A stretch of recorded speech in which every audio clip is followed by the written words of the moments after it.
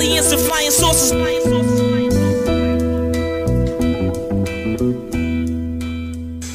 Hey, welcome to the 57th episode of Two Writers Slinging Yang. My name is Jeff Pearlman.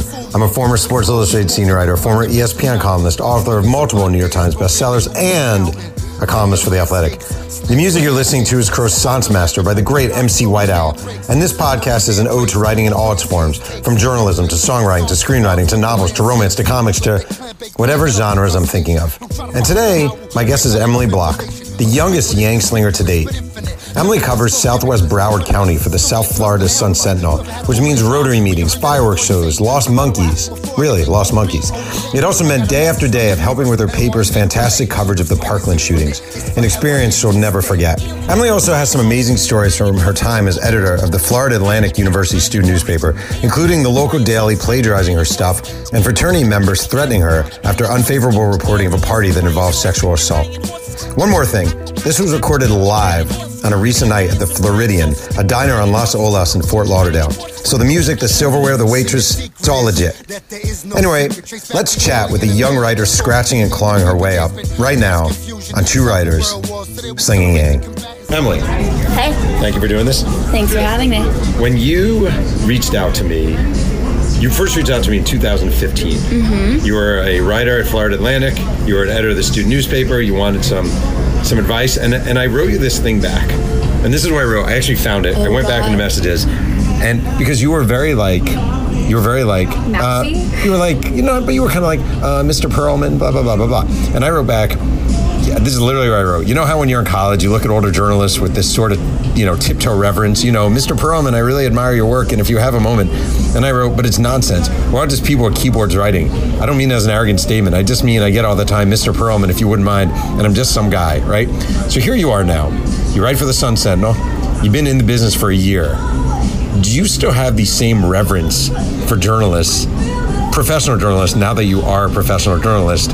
You're 24, you're young, you're new in the biz, but do you have a reverence, or are you kind of like now, oh yeah, they're just a bunch of hacks just like me? It's half and half. I mean, I look at a lot of my coworkers and peers as, oh, you're my equals and we can talk about these stories and break them down.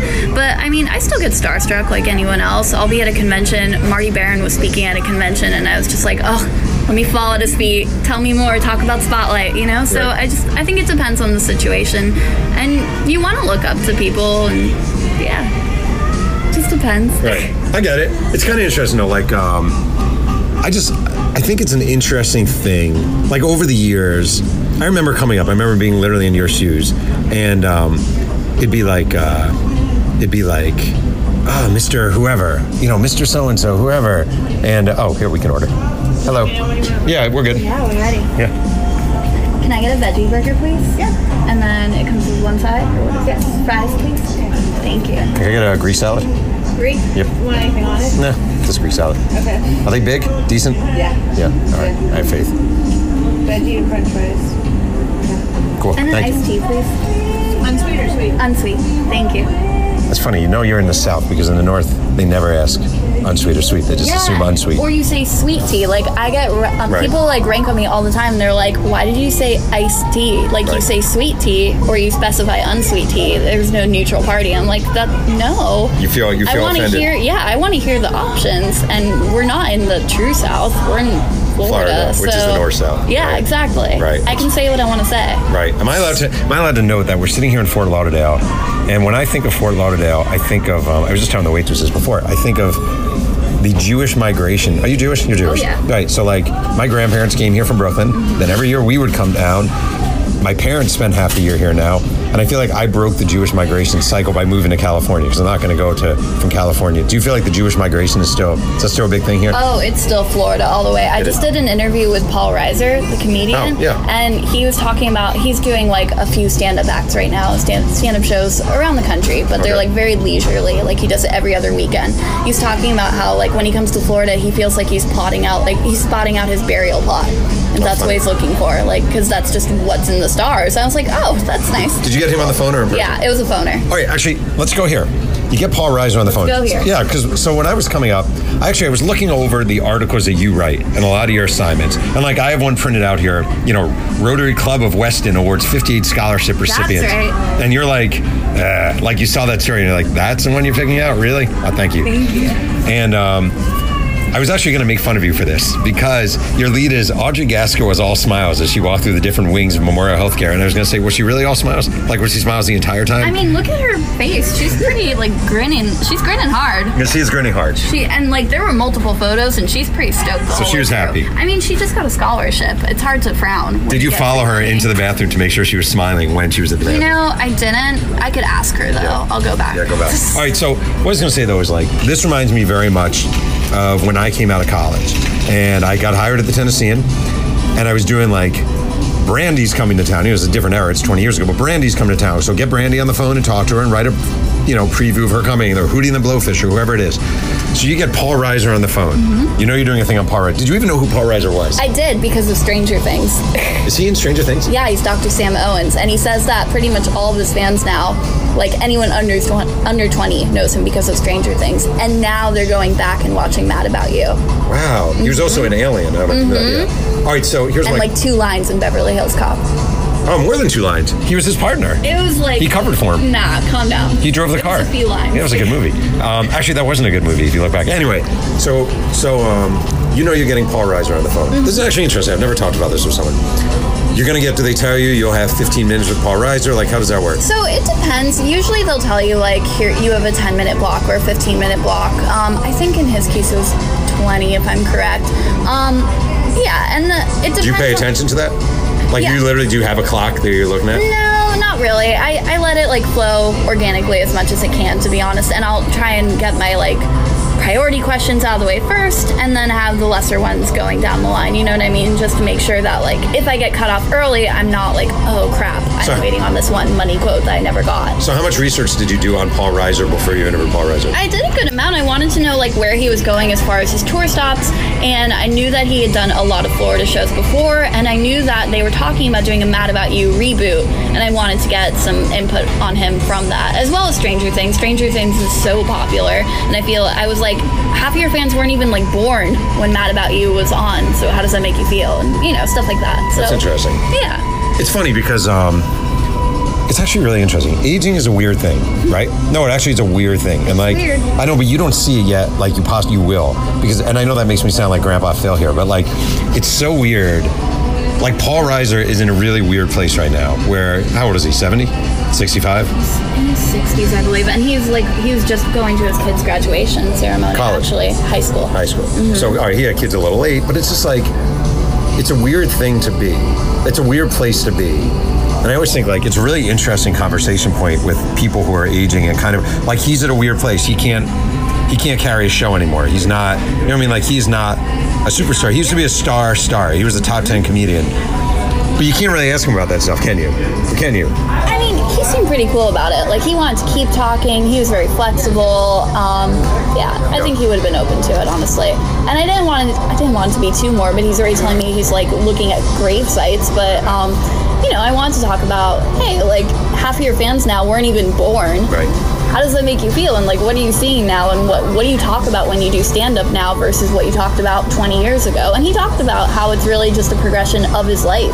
He was very introspective that way, where he talked about my show is really just my life, and this is how I've aged, and this is what I've seen. And he gave me a line. He told me, what did he say? He said, I'm looking at all these photos over the years, and the hair's gotten grayer and the waistline's gotten larger, was tripped out by that, basically. Yeah, because it's a trippy thing. Mm-hmm. Factually, it's a trip. I can tell you, sitting here at 46 is a weird thing. It is a weird thing. Yeah. Can you get a good interview off of 15 minutes? All right, yes. So Paul Reiser, you can. Because, Paul Reiser, I just want to say, when I promote a book, just as an example, I'll do 30 interviews in a row. I would literally sit in my house. Oh, here's the food. That was fast. Hold on. What do we got? Thank you. Cool, thank you. Yeah, it's great. Thanks a lot. Appreciate it. Okay. I will sit in my phone and I would do interview after interview after interview, you know, about the same subject. And I'm sorry, Paul Reiser. Today was press day for Paul Reiser or whatever. Yeah. So he probably does 30 in a row. Is there a way to get him to open up? I try and pull out, and I try not to say, oh, what are you doing right now, with it like being so cliche, but I want to know like what they're doing and what they're up to and try and draw from that, so it's not just the same 5 media questions he's heard all day. So he actually slipped that it was his kid's graduation that day. Oh. So I talked about that, and I was like, did your kids get you into Stranger Things? Because they're about the age of like the people watching it, and do you pull some of that into your act? Have they gone to Florida with you before? I try and pull from what their day-to-day life is like, what their schedule is like, what they're doing, what they're looking at, and add some of that color that I otherwise would. He just stole a fry. I did steal a French fry. I want to put that on the record. Yeah, that's fair.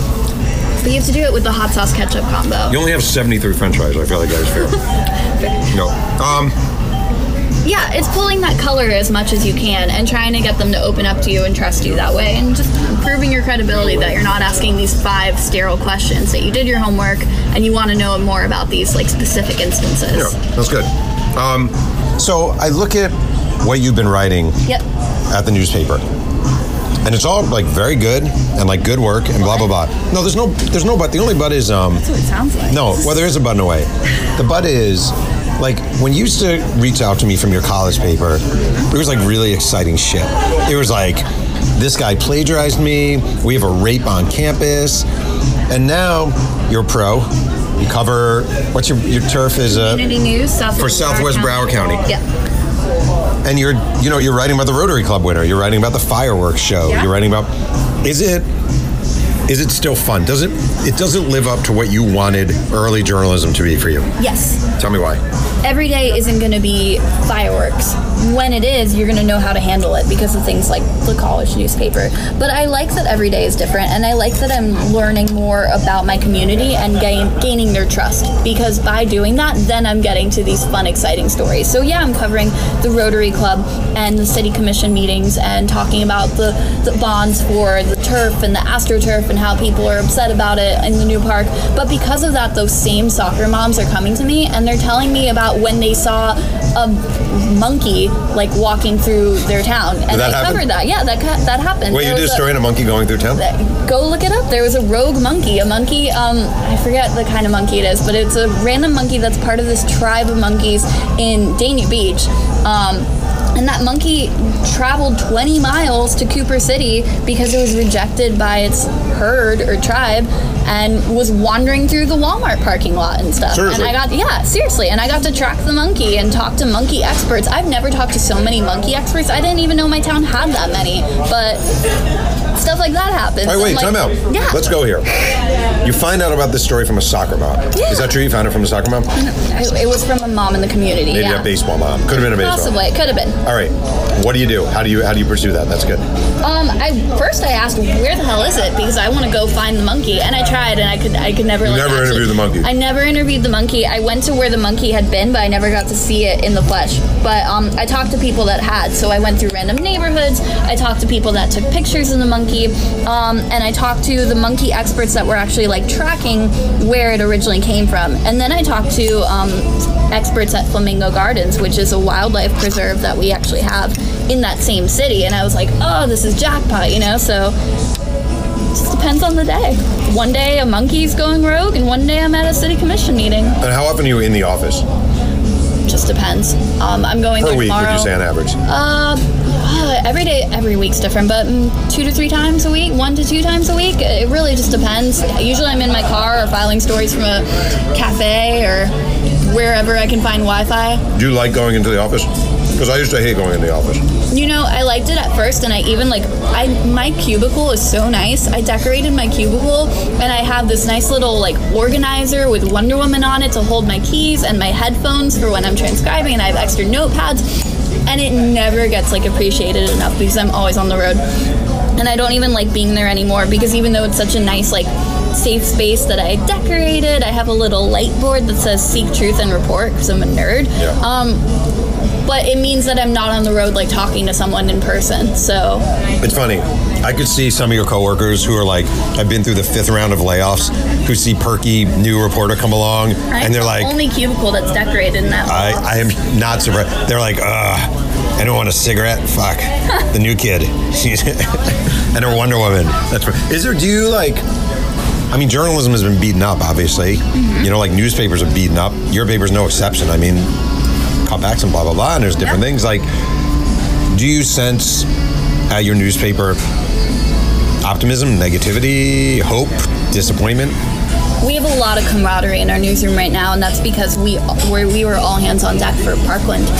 Parkland was 20 minutes away, half an hour away, so it was for weeks and weeks, and I mean, we're still covering it, but I think we covered it so well. But because of that, we all had to get to know each other better and learn each other's schedules and be on call with each other all the time and eat together and sleep together and live together, you know? So I think there's a sense of hope that like journalism's going strong right now and we're doing the right things and not letting it die.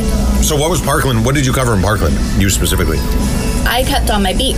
So I was still on community news, but tried to make it more hyper-specific. So for instance, 2 of the kids that died were band kids. So I talked to the band director, and then I didn't actually get to talk to them. I heard through the grapevine that the band director at Newtown had sent over a letter to the band director at Parkland, like saying, we know what you've been through. And then from that, a bunch of different like marching band communities throughout the country were like retweeting, sending their love, taking pictures. So I covered things like that, stories within the story, right. Reaction pieces. And what was that like? Hard, but really, inspiring at the same time. It was hard because I think for everyone, I mean, it's never fun to be in a newsroom when something like this happens. It's really hard and grinding. And when Pulse happened, I think a lot of us were hit by it because it was in our state. Right. But this was 20 minutes away, and it's 20 minutes away from the town I grew up in, and I knew victims. I didn't know of victims, I knew victims. And a lot of people I worked with, it was the same for them. So it was really hard. But I felt also like it was super cathartic because it meant I was doing something, you know? It was better than sitting idle by 1,000. It felt like I was doing something to contribute to the story and contribute to the push. I was doing compilations and roundups of local fundraisers and just anything I could that kept me from being idle and crying. Isn't it weird? I always think covering tragedy is a really weird thing because you're super... All right, like I had on this podcast a cops reporter for one of the New York papers. And he was really unemotional about it all, right? Like, he was into, like, if he's covering a murder, he's super into the charge of it all, right? Like, it's just like, to him, it was like a charge. And he didn't allow himself the time or the emotional whatever. Yeah. It's weird that you're putting hot sauce in your ketchup, but Have you never done that? No. Try it. Really? So, you mix the ketchup with the hot sauce, and then you dip the fry in it. Whoa. No, not a fan. Anyway, I don't like hot sauce, but if my wife were here, she'd be all over it. All right. All right, so, his thing was like, you can't allow yourself the emotional tie because then you become something you don't want to be in a way. Like but I don't know. I don't actually know.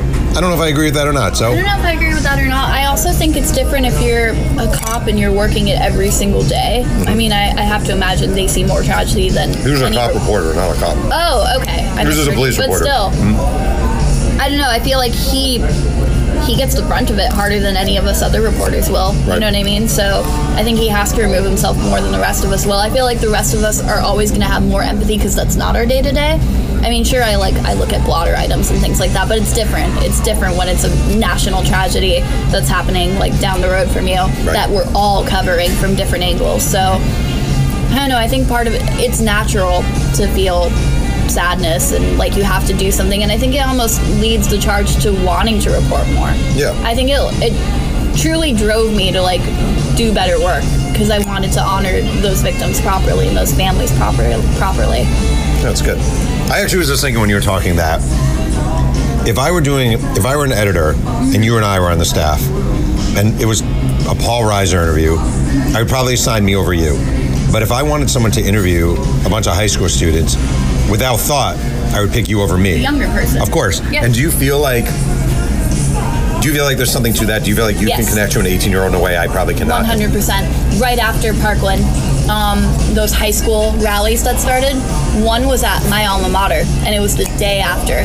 Then a weekend after, I think it was Memorial Day weekend. It was a 3-day weekend. They all went in front of City Hall. It wasn't even a city that I cover normally, but it's the city I live in. I couldn't not be there. You know what I mean? So I called RME and I just said, hey, like, I'm going. No one else is covering it, and I live here, so I'm going to be there, and I'll file a story in an hour. And I feel like those kids knew that they could talk to me.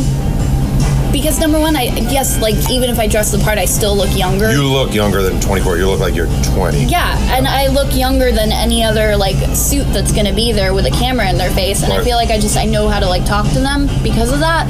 And also my sister knew some of those kids that were protesting. So I think they see me as, like, an older sister in a way, where they still know that this is on the record and I'm quoting you and I need you to talk to me like you would talk to any other reporter, but at the same time, like, I see where you're coming from. I live in this town and I know, like, you can cry in front of me and I'm not gonna judge you or think you're weird, and you shouldn't be ashamed to do that. So I definitely think it gives me a little bit of a leg up, at least. Before we continue with Two Writers Slinging Yang, a quick word from our sponsor. Hey, this is Jeff Perlman, and I'm here with my teenage daughter Casey and our good friend Sky. So Sky, I've really been struggling lately to communicate with Casey. Like, watch. Hey Casey, you want to go get ice cream? Case, how about I teach you how to drive a car? Nothing works. Here's your problem, Mr. Perlman. Sky, you can call me Jeff. That's just weird. Oh. Mr. Perlman, you need to talk to Casey about things she's interested in. Teenagers don't care about food or driving. They want you to speak on their level, on topics that interest them. Oh, well, let me give this a try. Hey, Casey, I was thinking of going to 503sports.com and ordering you some USFL gear. Did you say 503 Sports? I did. You know, they sponsor this podcast and they sell amazing throwback sports gear. USFL, XFL, World Football League, minor league baseball and hockey, all at amazing prices. Dad, you're the best. I'll take 3 Pittsburgh Mauler shirts, an Orlando Renegades hat, and a Tim Spencer Blitz jersey. You got it. I love you, Dad. Thanks for the help, Sky. You're welcome, Mr. Perlman. Okay, Dad. You can go now. I just want to say 2 things. Number one, it's weird that if you turn right around right now, I'm not even going to say it. Who's the picture of right behind you? Nope, right there, closer to you. OJ? That's weird. OJ Simpson that's staring really over weird. You. Juice is just, like, eyeing me, and I don't like it. Yeah, that's a little strange. But I was thinking that... as we talk about how young I am. Yeah, cool. Yeah, the juice is staring over you. Although, you want to know something funny? That's not actually O.J. Simpson. It's someone who looks like O.J. Simpson. It's Raymond Forshone. I don't know who that is, but he's an actor. Yeah.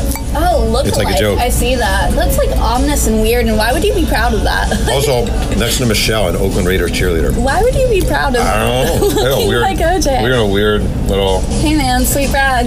Yeah. I was going to ask... Oh, okay. It's 2015. This is the first time I think you wrote to me, maybe. Oh, we're back here. All right. Yeah, we're back. We jump around on this podcast. Let's do it. Okay. You wrote for the University Press.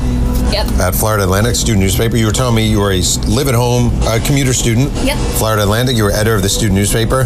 And I definitely took a liking to you. Like, I just thought, like, you had real, like, freaking... You wrote me...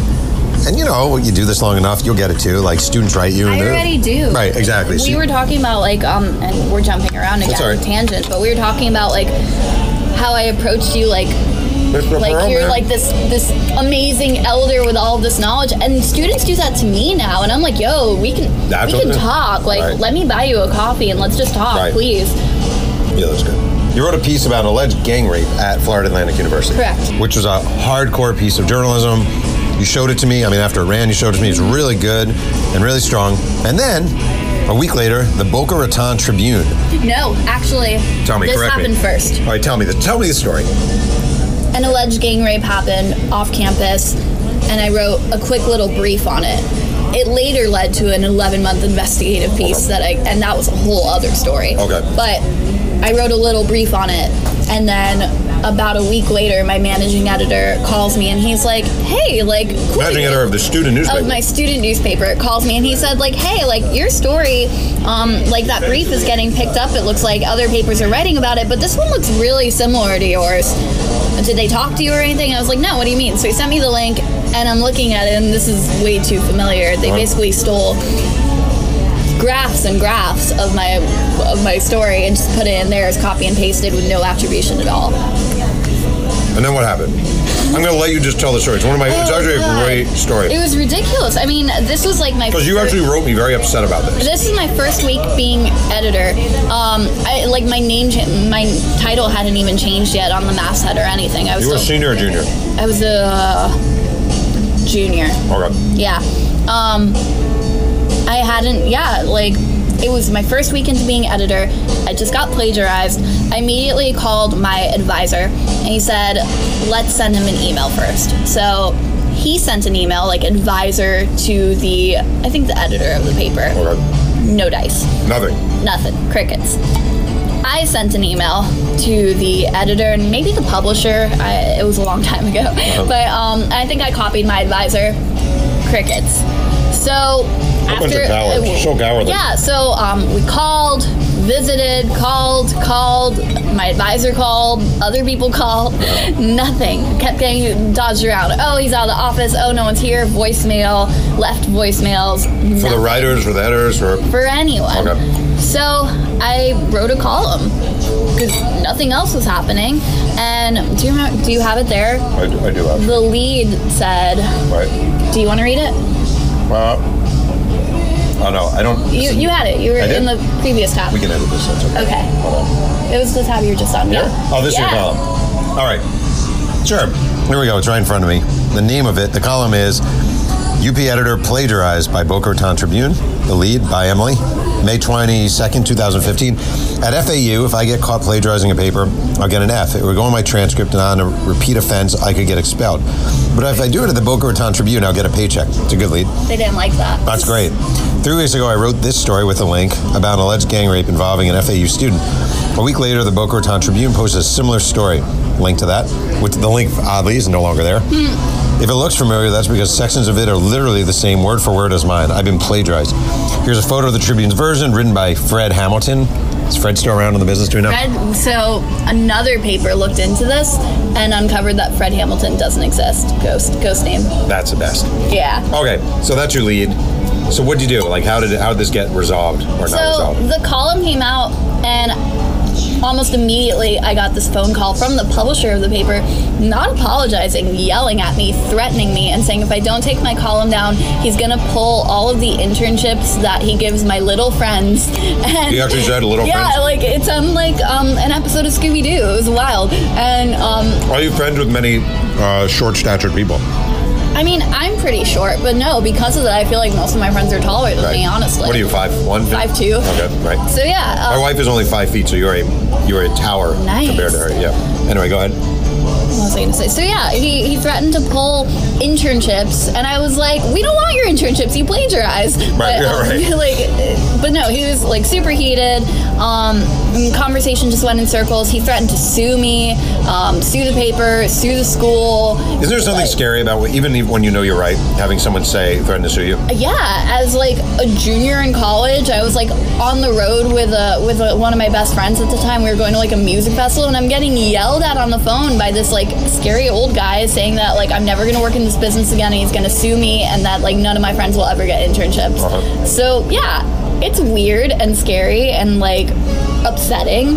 I was definitely like shaken by it. How did it resolve itself? Or other media saw my column and started calling the Boca Raton Tribune and covering the plagiarism. Wow. So eventually so many papers were calling them and like trying to get a quote that he completely flipped the script and was like, oh, what Emily's doing is so noble to journalism, and we want more reporters like her, and our reporter's been suspended. Later come to find out that Fred didn't even exist. No. He was not Fred, though. I mean, maybe he could have been. The New Times did a whole story about it, uncovering Fred Hamilton. They called, like, every Fred Hamilton that existed, and, like, the publisher, like, came out with, like, a description for the guy. It was ridiculous. Right. But, no, so he completely changed his tune within a couple days of, like, more media, like, putting pressure on him. He was like, oh, yeah, what Emily did is so wonderful, and, yeah. Let's say at the beginning you call him up. Yeah. And they're like, you know what? We just were really lazy. We're really sorry about that. We're going to take the story down, change it, blah, blah, blah. Mm-hmm. Are you done? Or are you like, that would be it. That would be it. Yeah. And I would say, give me a link back.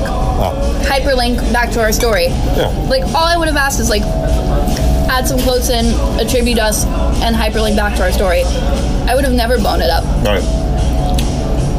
It's a good experience, though. I feel like those experiences are actually... So when I was in college, we did an April Fool's issue, University of Delaware, 1994. And we did a story. It's so wrong, it's not even funny. Midgets fight to take over Newark. The town is Newark, Delaware. And there was a short-statured student, which is the way you say it nowadays, I believe, who had gone to Delaware maybe 10 years earlier. And we had a photo in the file of him. So we took a photo of him, put a football helmet over his head so you couldn't see his head. And we ran the story. It was Midgets fight to take over Newark. His mom, the short-statured student, lived locally in Newark, Delaware, calls me up and threatens to have the Little People of America picket the newspaper. I was so fucked up. I was like psyched. I was like, oh my God, that would be amazing. We could cover that. That'd be a great story, right? But I do feel like experiences like these are invaluable. Oh, and 100%. And actually, I always tell college students, like, I'm not saying you should go out of your way to be reckless. You certainly should not. But if you don't take risks and you don't take shots and you don't try things, you're never going to get to, because eventually you come to a place where it's much more regimented. Don't you agree? I mean, absolutely. I did an 11-month investigation. I always tell students, like, do weird shit right now, because you're never going to get to, or at least not for, like, a long, long time into your career. You have all this blank space. Like, this is the time to do really weird shit. What was your 11-month investigation? Is this the rape? Yeah. Okay. Fascinating stuff here. So, this is more college newspaper talk than I've ever had in this podcast. I'm uncomfortable. But you're young enough that's recent. Record. Let's do it. Let's go for it. All right, Emily, March 29th, 2016. Was a party where a student was allegedly gang raped last year to happen again. The Seb head, almost exactly a year ago, an FAU student, said she was gang raped at a fraternity-type party. Police are still investigating, and the party's about to happen again. Okay. You write this story, it comes out, and I'm reading the New Times. You got a lot of shit for that one. Oh, yeah. Why, like, it seems like you reported it well and you reported it accurately. Yeah. Why the aftermath of that? It taught me a lot about college. It taught me that students want to protect their parties more than they want to protect their students. Mm-hmm. It was scary and really damning, but all it showed me was that they were more worried, the student body was more worried about the party, the fraternity party being in jeopardy, than the fact that, like, a student got raped at that fraternity party. Now, how'd you find out a student got raped? How'd that even come? So, it was a police report story. It actually was the brief that got plagiarized. It was just a little blurb in the Boca Raton police report saying that a student said she was gang raped at a party, and I don't remember the exact wording, but basically it was vague wording that led me to looking up the flyer for that party. That party had, like, 2 different names, and that's how I tied everything together. But and then, what kind of abuse did you get once the story came out? Well, 900 of our issues were taken from the bins and thrown into the trash, and I received threats on Twitter. I received threats in person. My photographer, one of my staff photographers, was threatened, and they said that they would, like, beat him up and take his camera if he didn't delete photos of them taking our issues and throwing them into the bins. Yep. It was just, my staff would walk me to my car every day. It was a lot. Was it worth it? Absolutely. It was? Why? Our newsroom was never closer than at that point.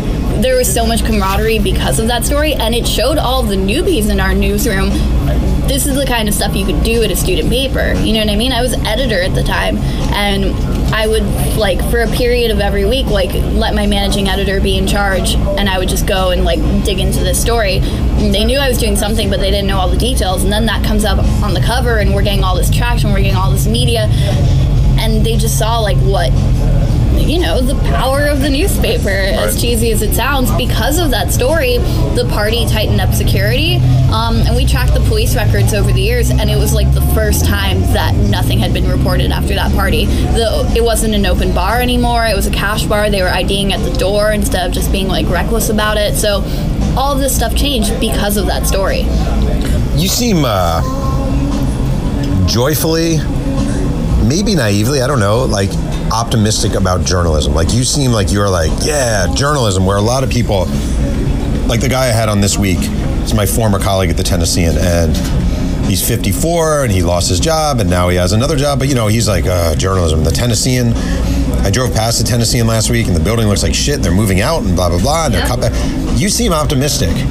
Is it just, are you just youthfully naive, or do you feel like you have good reason here? No, I think I have good reason here. Number one, millennials are cool as shit. What? Yeah, and we know our stuff. Really? Yeah, absolutely. Tell me why. I don't know if I'm not saying. All right, go ahead. Make your argument. I have a girl squad in my phone. It's a group chat of reporters that are all under 27. And we were all at different papers and kicking ass. One of my best friends in the world, her tweet went viral because she'd covered 3 mass shootings before she'd even turned 24.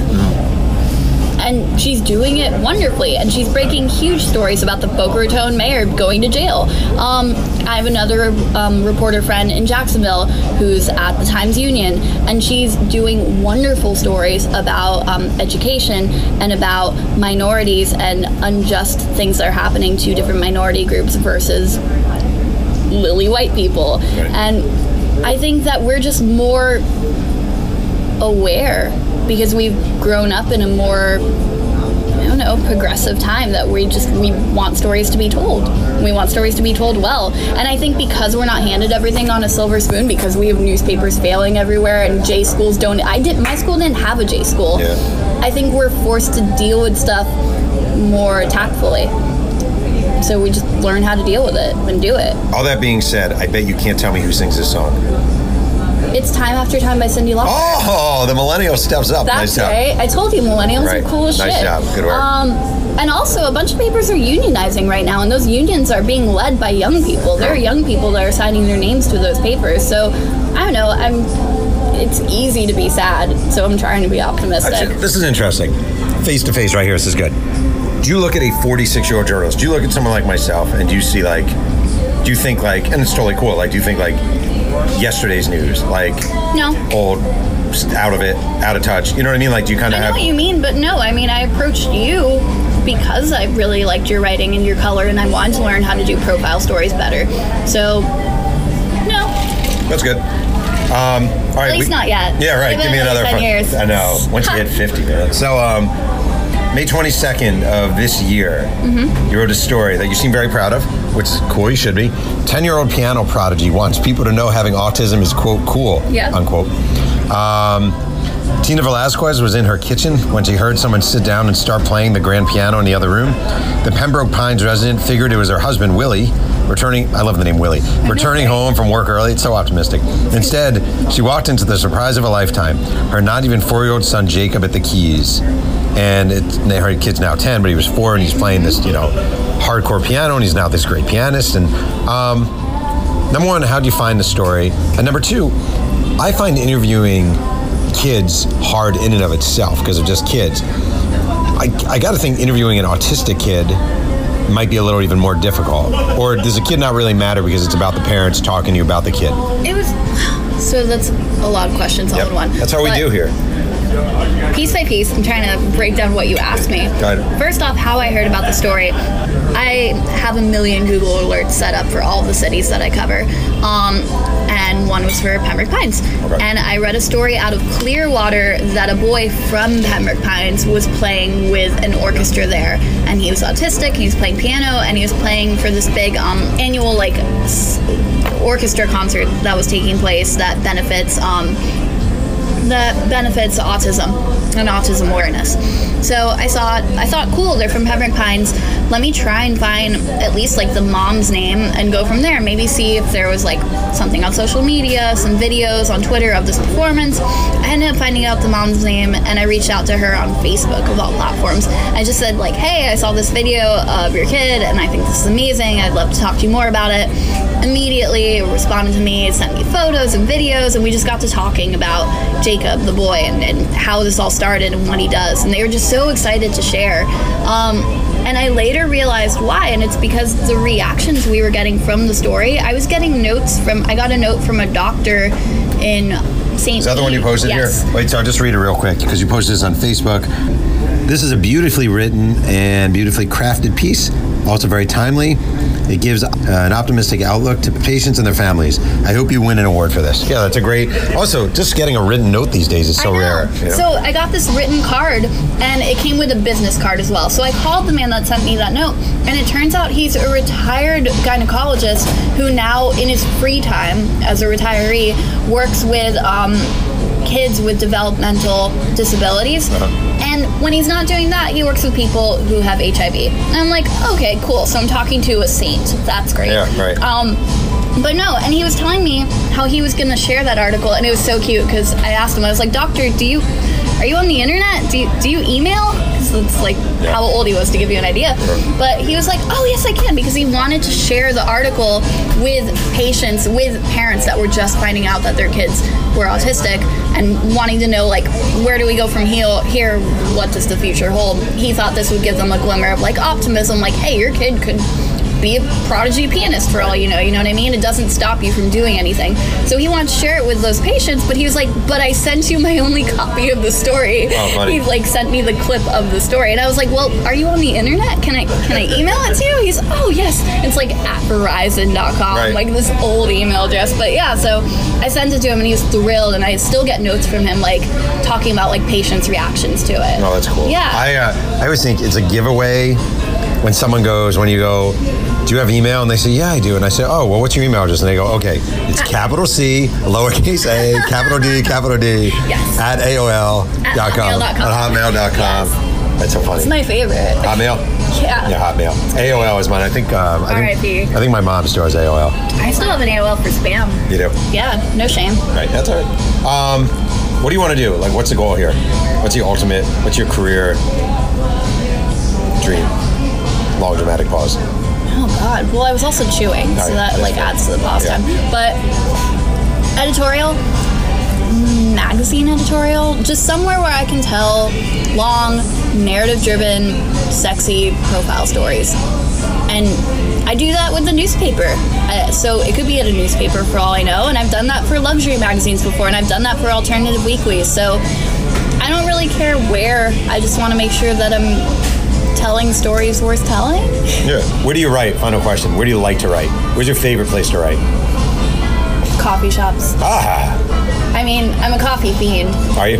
Yeah. Oh, you didn't even get a coffee with them. You got an iced tea. Well, it's caffeine, and I've had enough today. You know there's caffeine in iced tea, right? Yeah, exactly. That's what I'm saying. Like, it still gives me a caffeine fix. So how many coffees every day? I'd rather not. No, how many? For real? Depends on the day. All right. Well, give me the range. Least to most. Least 2. Okay. Most? If you had to say, what's the most coffees you ever had in a day if you had to guess? Oh, God. Like, I keep count. Well, the thing is, like, I live in South Florida, so, like, I grew up on, like, Cuban coffee. And, super like, strong. Well, the issue there is that, like, if a person orders, like, a colada, they're getting, like, the cup of Cuban coffee and then the little cups that they, like, disperse it in. And I just don't disperse it. So I don't think keeping count is really fair, because I'm probably having like giant cups of really strong coffee throughout the day. And will you write in a Dunkin' Donuts and a Starbucks, or does it have to be I like local shops if I can, but I mean, if I have to and need Wi-Fi, yeah, I'll go wherever I have to go. Yeah. That's good. Mm-hmm. Do your parents like your journals? Usually. Why? I mean, they're proud of me, and they like that I'm telling people stories, and they're learning more about things going on around them because of it. I think like my sister and I like to joke that it keeps them woke, but when things are happening that are a little grittier, or like that gang rape story, for instance, and I was getting threats by, I forgot to mention this, I was getting threats from a former police officer. Like, yeah, they were terrified, and I didn't even tell them about that story until I was on local news. I was like, I'm gonna be on TV tonight. I guess I probably have to tell them at this point. So I called them. I was like, hey, I just want to let you know I've been working on this story. It's getting a little bit of backlash, but it's really important, and I'm gonna be on TV tonight. So tune in at 8. Right. Okay. Love you. Bye. Love you. Bye. Yeah. That's funny. So usually, I mean, they're always proud, I like to think, and usually they're stoked on it. But at times like that, they're worried, and they're just worried about my safety, like any other parent. Emily, thank you for doing this. I appreciate it. Thank you for having me. You only had half your burger. Well, we got time. Talk a lot. Yeah. Let's go. All right, thanks. I want to thank today's guest, Emily Bloch, for joining me on Two Riders Slinging Yang. You can follow Emily on Twitter and Instagram at EMDrums and read her stuff in the South Florida Sun-Sentinel. This podcast is sponsored by 503 Sports, king of the throwback sports merchandise. You can visit the website at 503-sports.com. Also a reminder, my book about the USFL Football for a Buck is available for pre-sale now and out officially in September. One can listen to Two Riders Slinging Yang on Apple Music and Google Play, and reviews are always appreciated. Music is by the great MC Whitehall. Thanks again for joining me, and remember, keep riding.